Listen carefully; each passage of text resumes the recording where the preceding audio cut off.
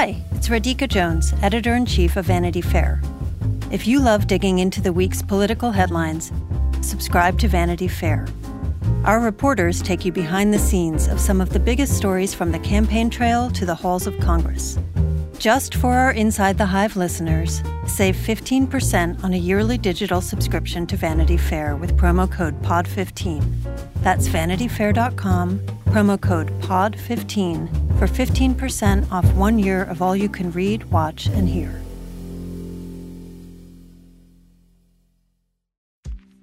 AI is making waves in every field it touches. President Biden is now on TikTok, and the election draws closer each day.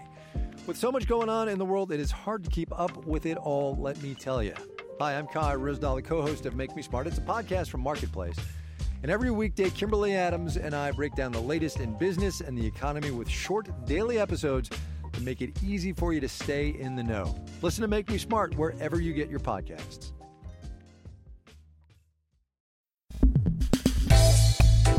Welcome to Inside the Hive. This is Joe Hagan. I'm here with my co-host, Emily Jane Fox. Hi, Emily. Hi, Joe. We find ourselves in a very mercurial moment in history. We don't know what's going to happen next. What has happened in the last 2 weeks, 2 months, has altered everything we can think, everything we thought was a solid reality has melted under our feet. And there's all this incredible feeling of possibility and danger. And there's talk of, a new civil war. Don't read Matt Drudge, whatever you do. If you want to survive psychologically, just as a general rule. As a general rule, it's full of alarm. We're talking about Civil War statues coming down. There's talk of, taking down the Washington Monument. There's incredibly powerful political energy in this country right now. It feels like the very, very, very beginning of absolutely necessary progress and conversations and listening that have been so long overdue. And a lot has changed in the last 2 weeks, not nearly enough. And I think we're really just at the start of what will continue to change and evolve. I feel sad. I feel ignorant. I feel hopeful for what is to come. And I feel like we are just at the start of what will be a pivotal moment in United States history, particularly because of the protests, because of the pandemic. And we are also in an election year where all of those things will be given, we'll have a referendum on them, an up or down vote on what we want this country to look like over the next 2, 5, 6, 8 years. And that is the most powerful right and responsibility that we have as Americans right now. I mean, part of it is staying at home. Part of it is listening or lending your voice or your pocketbook or your platform. And a huge part of it is how we're able to turn up in November, and the energy that we are feeling over the last couple of weeks to make our values known will transfer into what we decide to do in November. And Joe, that is why the interview that you've done this week is sort of my fantasy interview. We've talked about it for weeks about what's going to happen in November when it comes to voting, both because of the pandemic and we don't know where that's going to be in the fall, but because our system of elections in this country is not set up to have a vote by mail, though that will be incredibly important this year and incredibly important in reshaping the electorate going forward.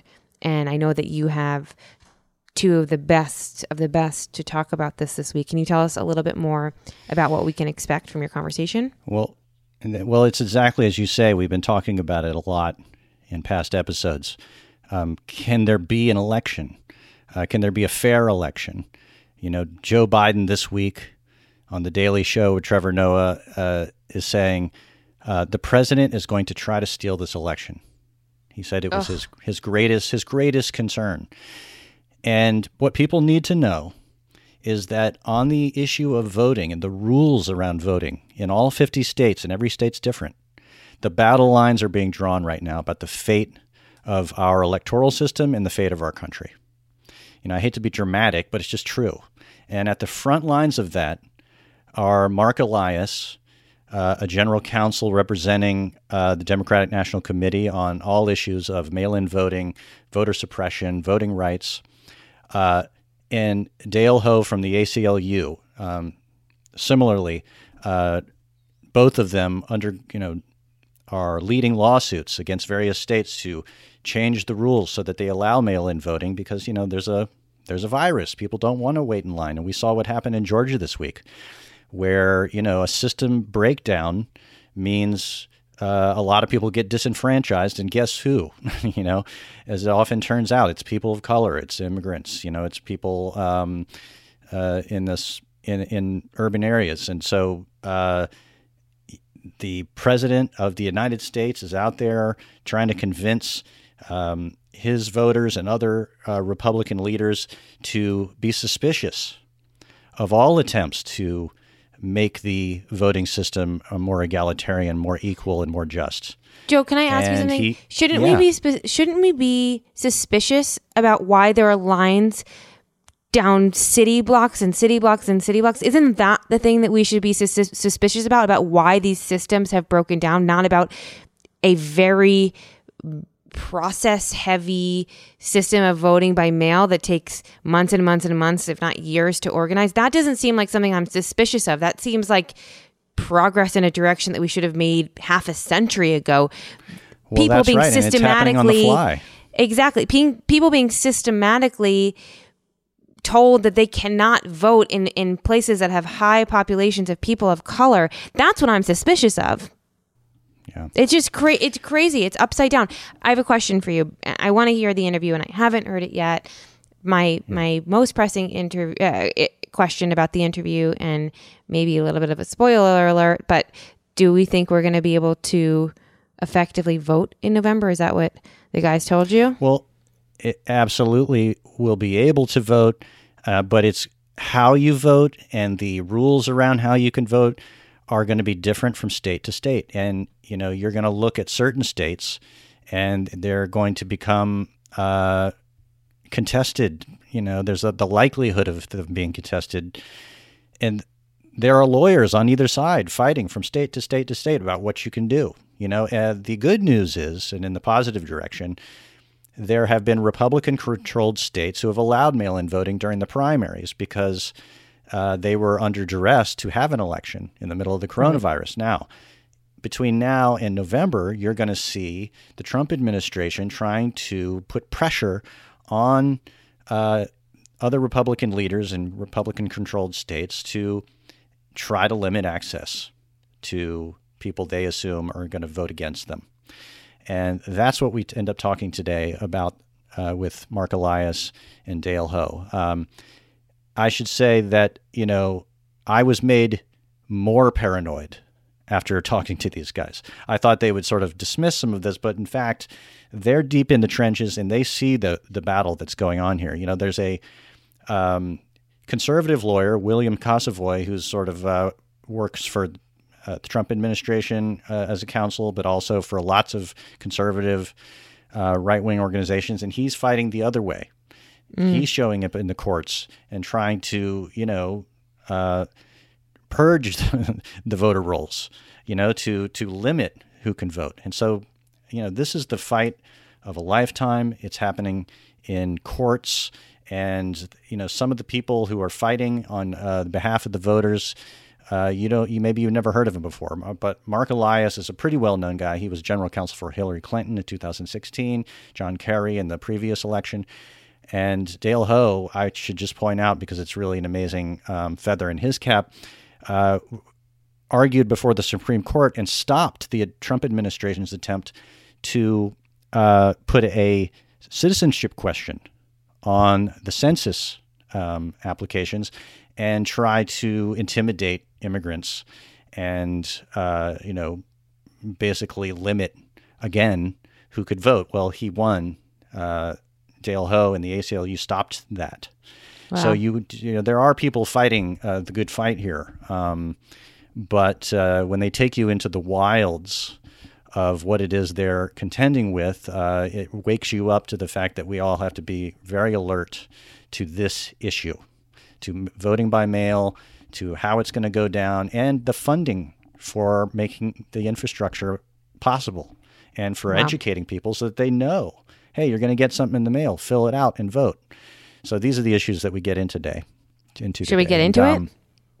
We're going to get into it. Let's go into it. And I just want to say these guys very busy and in their court a lot, so I appreciated them coming on the program with us today. And I think that you're going to learn a lot about what's happening right now, and we're going to take you to the front lines of this coming election. And it could not be more. The importance of it could not have been more made more clear and more underlined than by what we've seen in the last week in this country. So let's go to that interview now. Marc Elias and Dale Ho, welcome to Inside the Hive. It's great to have you here. Glad to be here. Thanks so much for having me. Now, I got to take a deep breath. There is a lot going on in the country right now. There was an election meltdown in Georgia this week where the electoral system broke down and largely African-American voters were disenfranchised around the Atlanta area. And just last night, Joe Biden, the Democratic nominee, had this to say to The Daily Show with Trevor Noah. He says, "This president is going to try to steal this election. It's my greatest concern, my single greatest concern." Now, I hadn't heard it put so bluntly as that. And Marc, you're on the front lines of this. You represent the DNC and other Democratic organizations on voting rights and mail-in voting, fighting voter suppression.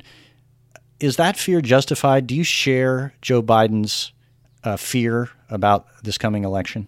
Yeah, I do. The fact is that this is a president who came into office in November or in January of 2017, and even before he was sworn in, he was claiming that 3 million illegal ballots were cast in California. And that's an election that he won. He has been demagoguing and lying about voting and voter fraud his entire term in office, and that has escalated in recent weeks. And if you want to know what lengths he and the Republican Party will go to try to suppress the vote, look what they did in Wisconsin, right? They went all the way to the U.S. Supreme Court and made people wait in hours-long lines and risk their health and disenfranchised thousands and thousands of voters along the way to win a state judicial election, or to try to win a state judicial election in Wisconsin. They ultimately lost it, but if they were willing to do that for a state judicial election in Wisconsin, just imagine what Trump and the RNC will be willing to do in November. So I worry about it every single day. Yeah. Well, and you and Dale are, he's representing the ACLU, are both dealing with the rules of the road from state to state to state and how this election is going to shape up, given the context we're in, the unprecedented context. Dale, when we spoke a few weeks ago, the ACLU had a number of lawsuits underway to try to bring vote by mail into states where it's either not allowed or there's a lot of, sort of pernicious rules that make it difficult. What is the status of your work today? Like where do we stand, and which states are the kind of outliers? And, some of them are battleground states. So people want to know about that. Where do things stand today? Yeah, sure. Under normal circumstances, 33 states right now would be allowing every eligible voter to vote by mail, or even taking the affirmative step of distributing ballots automatically to all registered voters. So that leaves 17 states that during this primary season, under their normal rules, would only permit people to vote by mail if they had a particular excuse, like being, away, being over the age of 60 or 65 in some states, and the like. Now, of those 17 states, 13 of them have relaxed that requirement for their primaries or runoffs, but only a few of them have committed to doing so for November. So while I'm sort of gratified that some states across the political spectrum, ranging from Connecticut and Massachusetts and New York on the one hand, but even states like West Virginia and Indiana and Alabama, Kentucky, have permitted all eligible voters in their states to vote by mail, during the pandemic, during the primaries. That's good. What's not great is that not all of those states have committed to doing so for November.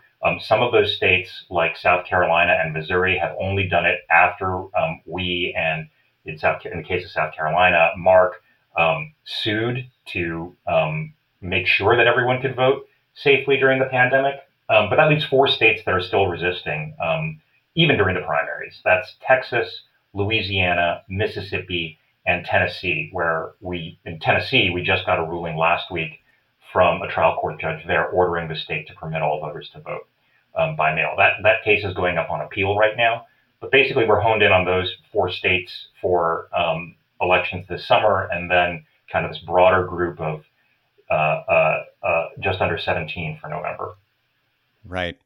And so will the behavior of these states, and some of them are, Republican states, and later we can talk about how true it is that, Republicans across the board, not all of them are against mail-in voting. In fact, they don't talk about it a lot because they don't want to go against Trump's messaging. But what we saw in the primaries, do you expect that those states will continue to do the mail-in voting in the fall? I mean, does it automatically translate if they did it in the primaries that they'll do it in the fall? Well, I do think it's conspicuous that the states that have made that a number of the states that have made the commitment during the primaries to protect their voters' health and permit everyone to vote by mail haven't all made the same commitment for November. And it's hard to read that in any way other than that the state, in these particular states, elections officials are trying to give themselves options for November, depending upon, whatever, I hope not political considerations, but it's hard not to think that that's going to be part of the equation. And that's why we need to keep the pressure on them. Yeah, I mean, take a look at a state like Iowa. Okay, Iowa in an election season that was marred by a number of problems. Iowa actually had a remarkably smooth primary. The Republican Secretary of State sent absentee ballot applications to all voters. It was a success. He celebrated it as a success. The counties, Democrat and Republican, celebrated it as a success. And immediately after that took place, the Republicans in the legislature are now moving a bill to ban the Secretary of State from doing that in November. And there's only one reason why they're doing that, and that's because Republicans are committed to making voting as hard as possible this fall, with a particular emphasis on making it harder for minority and young voters to vote in particular.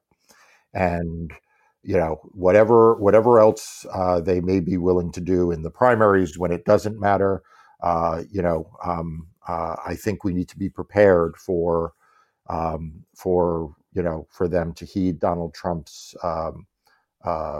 ridiculous lies about voting by mail in the fall. Does it automatically follow that if you use mail-in voting, that automatically helps Democrats? I mean, that's not exactly right, is it? I mean, he's posited this as if it's accepted by Republicans, but is it that clean of a truth that more people vote in by mail, the more it's going to help Democrats? Is that true? No, there's actually not much either empirical evidence or experiential evidence to suggest that. Most of the studies show that vote by mail doesn't have a an inherent partisan benefit one way or the other. And of course, as I oftentimes point out to people, that when Colorado moved to an all-mail election in 2014, Democrats lost a very closely contested Senate race. So it doesn't immediately follow that vote by mail benefits Democrats or benefits Republicans. I think that what the president is banking on is that if he can suppress through multiple channels suppress the vote of minority and young voters, then that is his best chance to win. And, when you look at, for example, a state like Wisconsin, where there were only 5 polling locations open in the entire city of Milwaukee, where there are normally 180. And on top of that, you put in place making it harder to vote by mail. What you basically just do is make it harder for people in cities to vote, and particularly impact young and minority voters. You go to the other, you sort of look at the other end, and a state like Nevada, where the Republican Secretary of State there, though expanding vote by mail, actually tried to close all of the in-person polling locations in the entire state, except for 1 per county. Well, that's ridiculous. Right. It's a state that historically has almost entirely in-person voting, early in-person voting, and the closing of these polling locations understandably and predictably led to long lines in Nevada. Right. Wow. So to get mail-in voting to be effective for American voters in general, regardless of party, there's so much that has to be done. We just looked at Georgia, where they're trying to transition to a different voting infrastructure overnight and having a total meltdown. Now, that wasn't about mail-in voting; it was about some kind of computer meltdown. But it immediately became partisan. But there's a cost to setting up voting by mail across the country. And where that money comes from, and there's a battle even in Congress to see whether there will be funding to educate voters, to build out, the infrastructure to mail it out and then to count it. Where are we with that presently? It's a really big elections administration challenge. It's maybe the most difficult elections administration challenge this country has faced since the 1864 presidential election was conducted during the Civil War, right? We have massive poll worker shortages during the primaries. In 2016, over half of poll workers were over the age of 60. We have a lot of polling locations that can no longer be used because they're closed, like schools and churches, or because they're at senior centers where obviously we don't want to have a lot of crowding right now during the pandemic. So we're likely to see more voters assigned per polling location in November than we've ever had in a presidential election, all at a time when we are being advised by public health officials not to congregate in large groups. And there's this, looming fear of a second wave of COVID-19 in the fall. So it's a really, really big challenge. About 80 million people voted in person in 2016, and we want to try to transition as many of those people away from in-person election day voting, I think, as possible, to make election day run more smoothly, not have the kinds of problems we had in Georgia and Wisconsin, and protect everyone's health. The Brennan Center for Justice estimates that states need about $2 billion for health and safety at the polls and to ramp up absentee and mail-in voting options. So far, Congress has appropriated only about a fifth of that, $400 million. Wow. Now, $2 billion might sound a lot like under normal circumstances, but when Congress is appropriating, literally trillions of dollars rightfully to respond to the pandemic, we're talking about a rounding error, right, to make sure that our democracy still functions. A layer on top of that, the Postal Service, where you can't have vote by mail if you don't have a functioning Postal Service, and the projections for insolvency by the end of summer and early fall, states and the Postal Service need additional federal assistance at this point.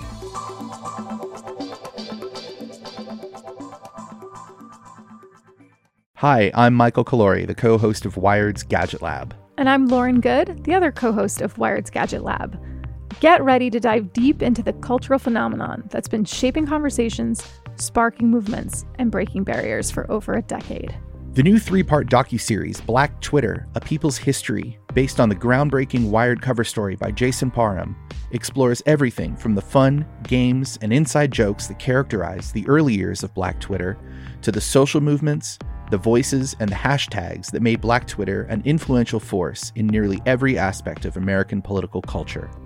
Join us as we unravel the threads of this digital community, tracing its origins, celebrating its triumphs, and exploring its impact on society at large.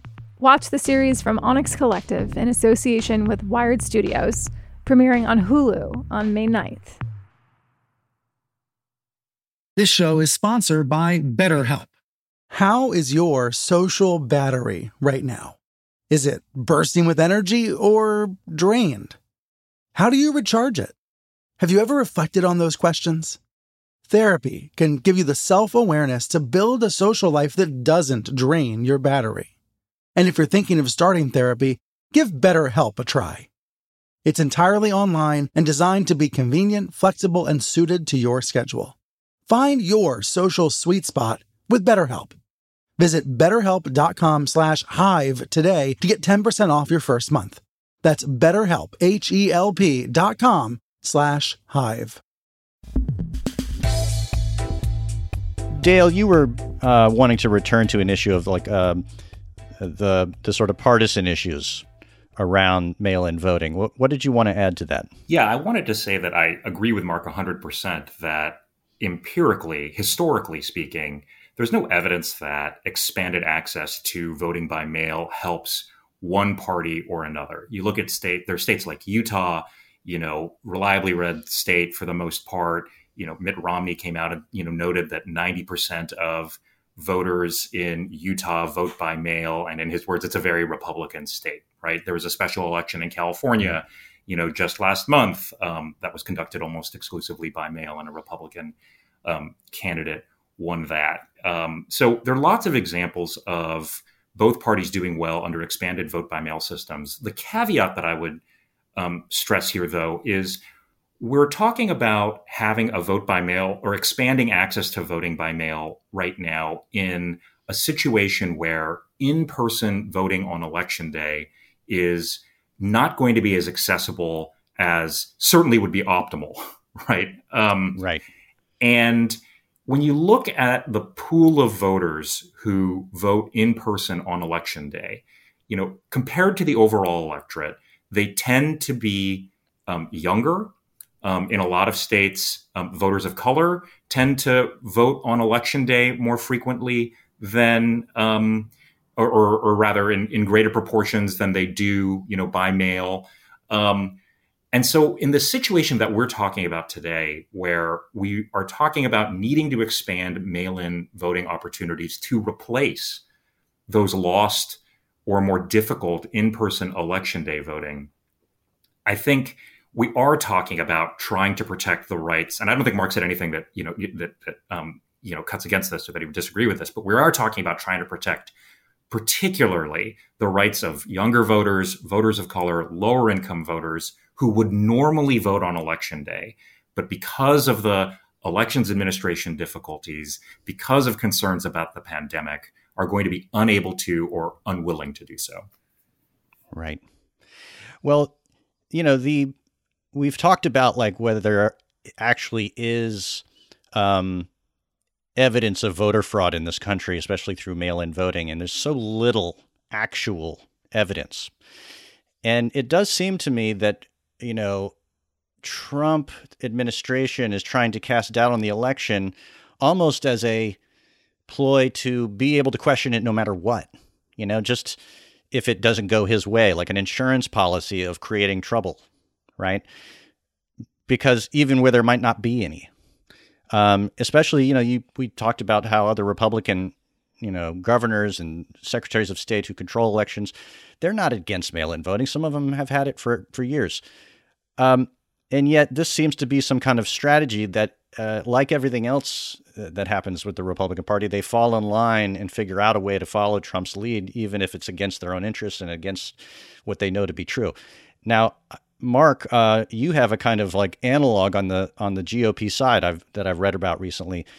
William Consovoy, is that of Consovoy McCarthy? He seems to be the guy who's trying to make a case that there is voter fraud and stop all of this. Is he effectively your, to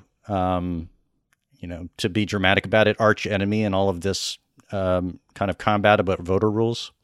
I don't know that I would say arch enemy. I think goes too far. I do think that there is no question that he has emerged in recent months as the go-to person on the Republican side, and also, by the way, among a number of the right-wing nonprofit organizations, to try to fight against voting rights. The RNC announced first that it would spend $10 million in court fighting against voting rights, then doubled it to $20 million to fight against voting rights. But that's only part of the picture, right? They have various other organizations, Honest Elections being the most notable.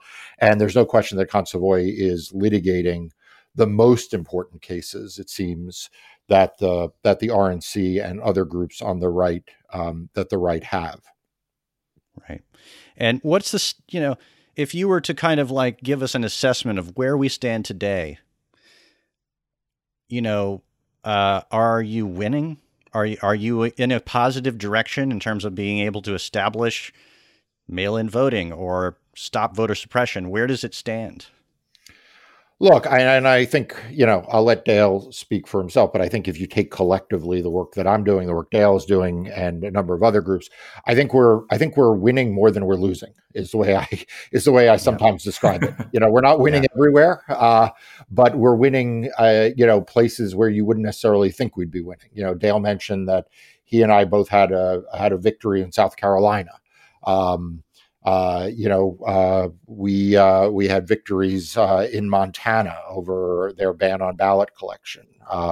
We've had victories, in Florida. So I think it's still the early innings because a lot of these cases remain in the courts in various places. But, what I say to folks is that when the political branches fail to protect people's fundamental rights, we need to count on the courts to do that.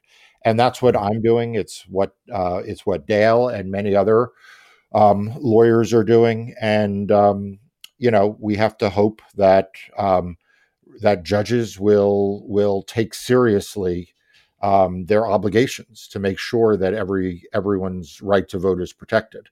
Right. And I'm not pessimistic. I'm optimistic. Right. Well, that's good to hear because the fear that Joe Biden expressed, I think, is the fear that a lot of people have. They can imagine nightmare scenarios, unfolding in November. And there's a lot of agitation about that. One of the nightmare scenarios has to do with the postal system. I mean, you can't have mail-in voting without a postal system.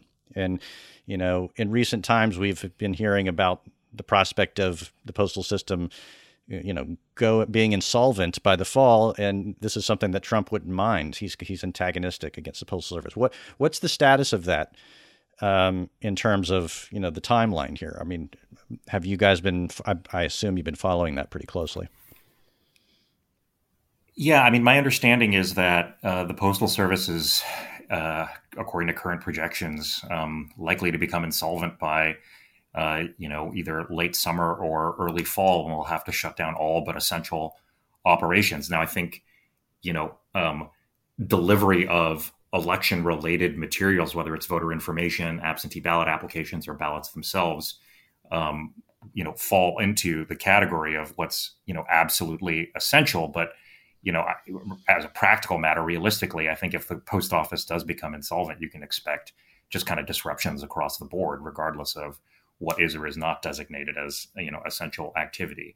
What I'm hopeful about is that as Congress comes back to start talking about another round of COVID-related stimulus legislation or other kinds of emergency response legislation, that what we're hearing from some Republicans on the Hill about, maybe letting the Postal Service go bankrupt or something like that is a lot of posturing, to try to stake out, a bargaining position for this next round of legislation. I mean, there are a lot of rural voters who elect Republicans to Congress whose only kind of lifeline in terms of mail and delivery service is the Postal Service. Right. There are places that the UPS and FedEx just don't even go. Right. And it just would, stun me if they were willing to sort of give the middle finger to their own constituents this way, with whom I cannot imagine letting the Postal Service, go bankrupt would be a particularly popular move. But, I've been surprised before. So, what do I know? Right. And there's a new Postmaster General. Is that correct? And does that have any bearing on any of this? I don't know. It is kind of unusual timing. And, it is someone who has kind of questionable qualifications for the position. Right. If this is just sort of the normal kind of, elevation of incompetence that we've seen in this administration and grift, right. Or if there's something, it's hard to know if it's that or if there's something more nefarious at work here right now. Right. Well, that's something for us to keep an eye on, I think. Do you concur with what Dale's saying about the postal system and about, the potential for, who knows what to happen there in the fall? I do, although I think I probably have a somewhat more suspicious view of what's going on. I don't think it is coincidence that the President of the United States has all of a sudden shown a tremendous interest in the governance of the Postal Service 5 or 6 months before an election, and at the same time that Republicans seem intent on letting the Postal Service run out of money. And I am very worried about this, and I'm very worried that Congress will refund the will fund the Postal Service, but do it in a highly discriminatory way for precisely the reasons that Dale mentioned, which is that rural district and rural state Republicans will want their constituents to get mail. And I think we need to be very, very careful that as we watch this issue go forward, that we don't see a prioritization of mail service in rural areas and a deprioritization of mail service in urban areas. And that's what I'm worried about. I'm worried that the political appointees who are now running the Postal Service, along with the Republican appropriators, will try to tilt the playing field so that people voting by mail in rural Wisconsin have one set of services and people voting in Milwaukee have reduced mail service. Because, and I think Dale can speak to this, we know that the delay in the delivery of mail and the cutoff that states have for ballots having to be received by Election Day rather than postmarked by Election Day has a tremendously negative impact and a disproportionately negative impact on younger voters and minority voters. And that's what I'm worried about. Wow. Can you expand on that, Dale?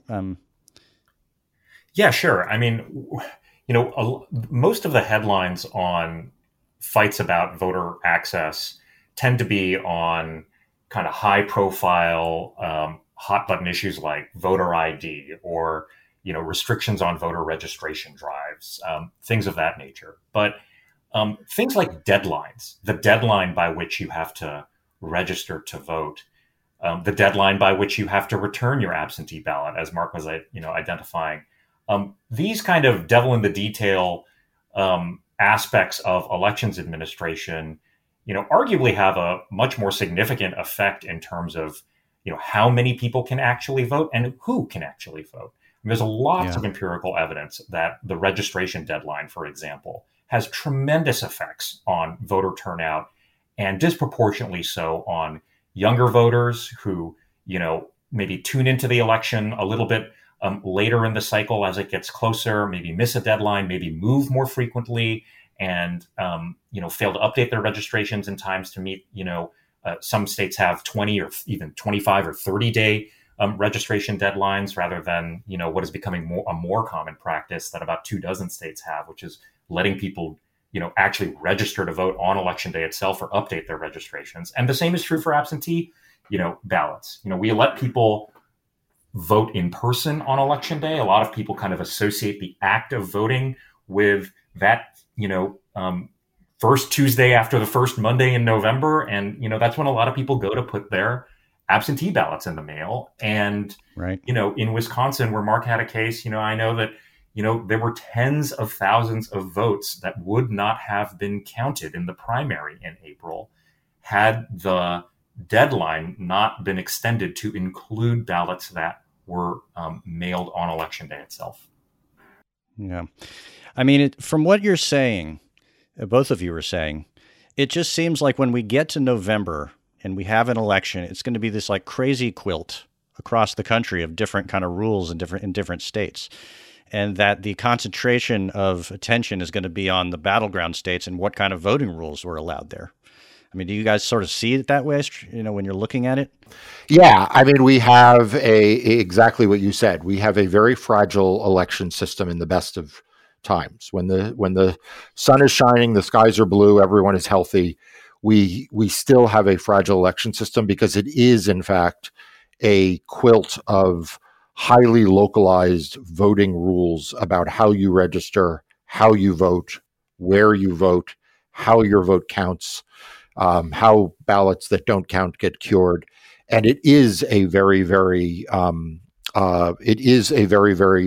fragile system, in part because it is so reliant on, as Dale said, large numbers of older people who are volunteering or near volunteering to work election day.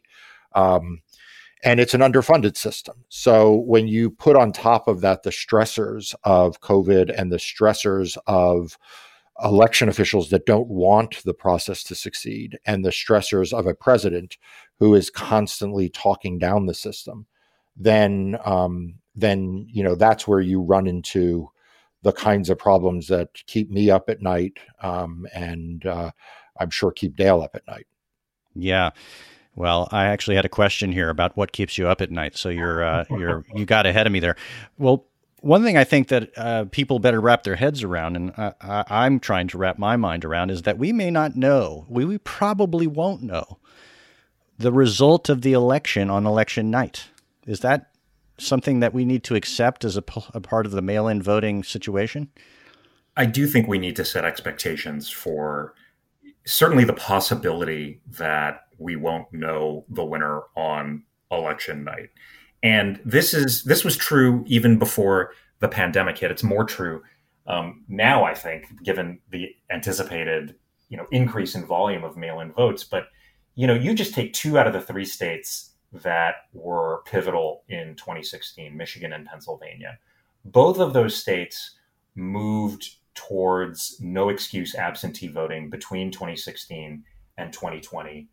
Both of them were already seeing unprecedented levels of absentee ballot requests this year. That's, even before the pandemic was really kind of hitting in full swing. Ultimately, Pennsylvania saw a more than 18-fold increase in the number of ballots requested for its 2020 primary as compared to 2016. And, one quirk of the absentee ballot processing rules in those 2 states, and it's true in about a dozen others, is that those states are not permitted by law. They're not permitted to start processing their ballots until election day itself. I think in Pennsylvania's case, not even until under normal circumstances, until the polls actually close. So, and those ballots, they take longer to process typically than ballots cast in person. Right. Here are 2 of the 3 pivotal states in the 2016 election. They're going to have no excuse absentee voting for the first time in a general presidential election ever. And they're going to have it during the pandemic when demand is going to, surge even more. If those states are close, it may very well be difficult to forecast the results. And if that's the case, I think people need to understand that that's normal, that's not a sign of something wrong, that it's more important to get it right than to get it done right. Than to get it done quickly. We've gotten so used to instant gratification and the breaking news explosions on CNN and MSNBC for the forecasting the winners, and I think we need to tamp down those expectations a little bit. The nightmare scenario, I think, and this is something that you were alluding to, and Marc was as well, about like what keeps us up at night, is imagine you go to bed on Tuesday night and one candidate is ahead in, say, those states or some others. But as the absentee ballots start coming in, the lead changes. right? And if it's Trump who goes from leading to falling behind, I mean, he's laid the groundwork for what I think his game plan is going to be, right? Casting, showing doubt about the integrity of ballots cast by mail, so that he can try to, raise completely unfounded concerns about the integrity of the election result itself and try to delegitimize it. And if we're there, we're really in uncharted territory. Absolutely. I mean, people worry about the transition of power and about whether Trump would give it up. And this is clearly he's setting a trap here. If he loses, then he can send us into this wormhole.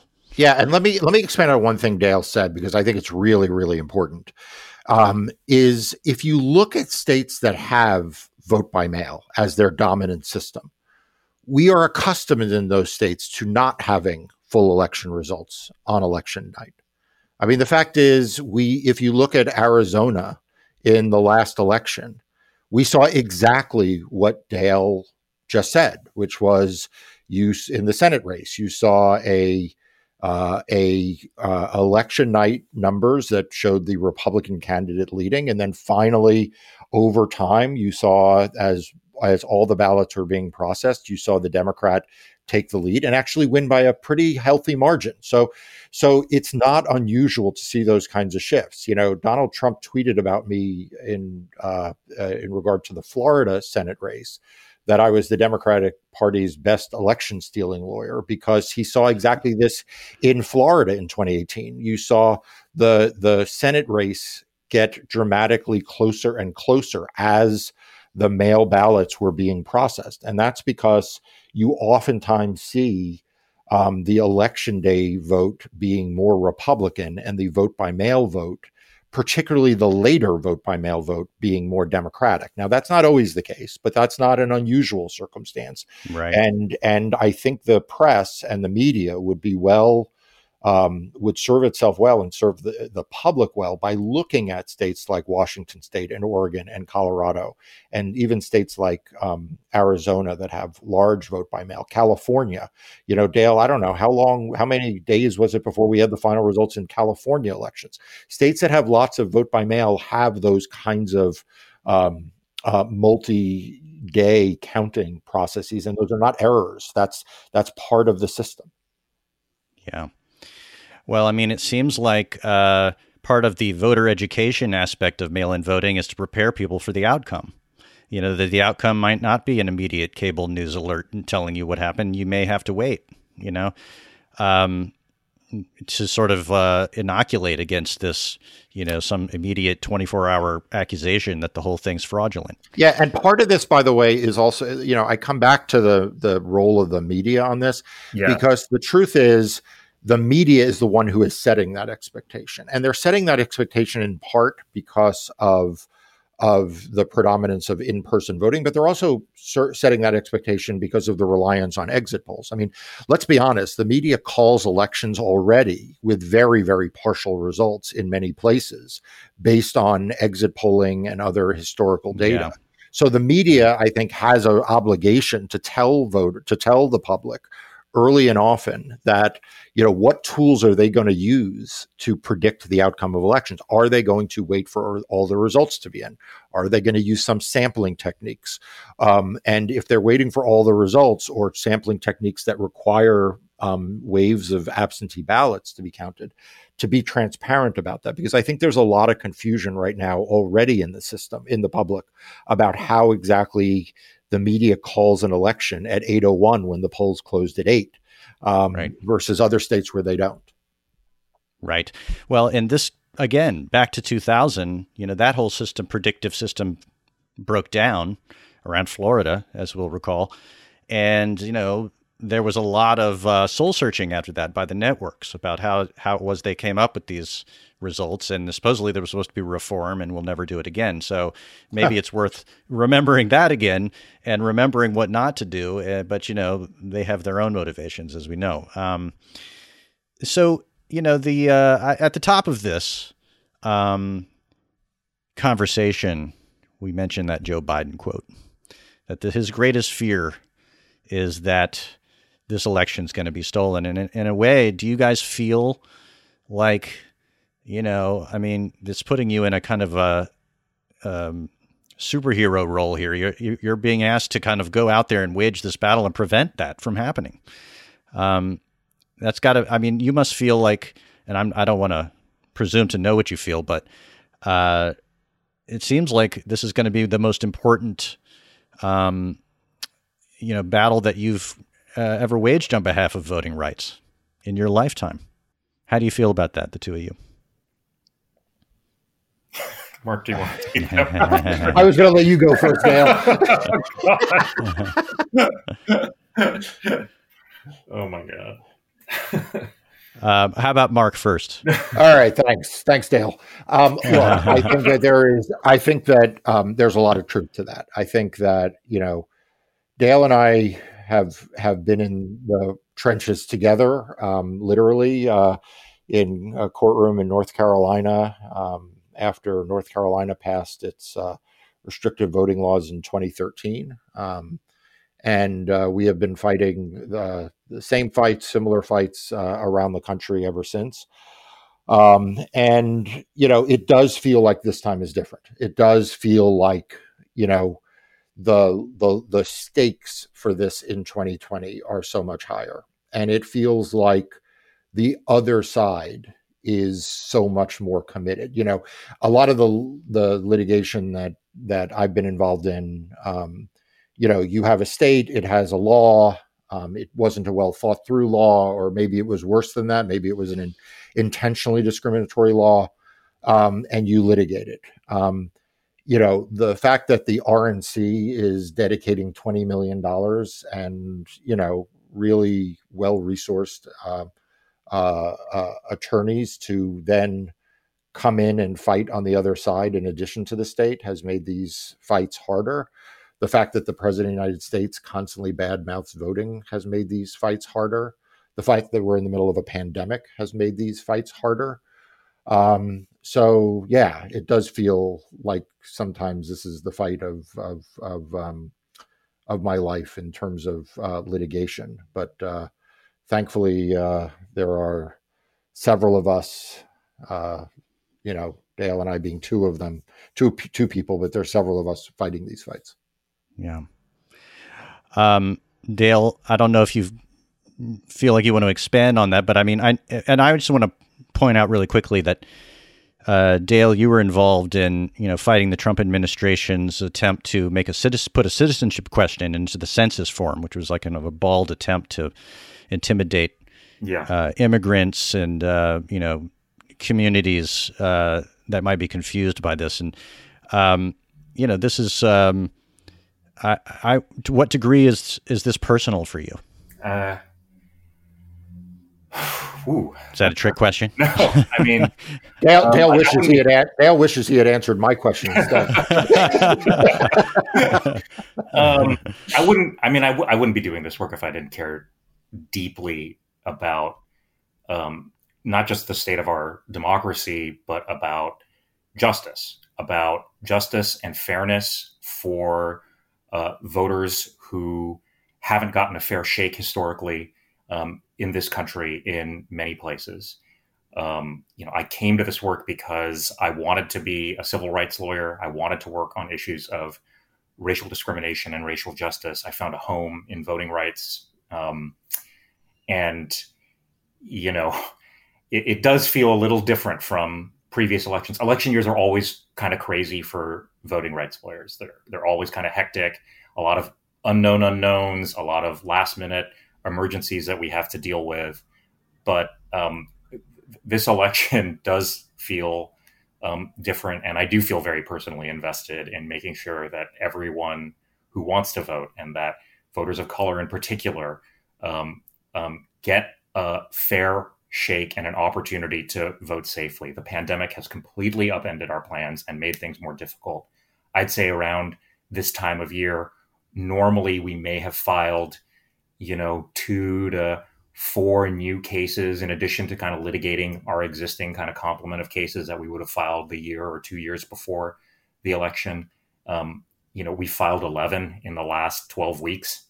and we have more planned right now. And that's just on kind of safety issues, getting it so that, the rules are as accessible as possible for voting by mail. Everyone is eligible to do so, removing unnecessary barriers. But we haven't even started turning, the ACLU, we haven't even started turning to issues like what we saw in Georgia and Wisconsin. I know Marc has a case in Nevada on, the really unconscionable waiting times that people who've tried to vote in person have experienced. So, we're all just drinking from a fire hose right now. And I just don't expect it to let up between now and November. But even if we take care of all of that, and, undoubtedly we're not going to win every case, as Marc noted, but even if we do everything we can on the rules, what is so troubling is having a president who is doing everything he can to delegitimize the system, because that's not something that we can litigate our way out of, right? Yeah. That is a broader kind of political and cultural and social fight that, and news media fight that has to be waged to ensure the peaceful transition of power. Right. Dale, Ho, and Marc Elias, I want to thank you both for coming on this program. This is such an important issue. You guys are very eloquent and brought us really right up to the front lines of what's going on. And I wish you both the best.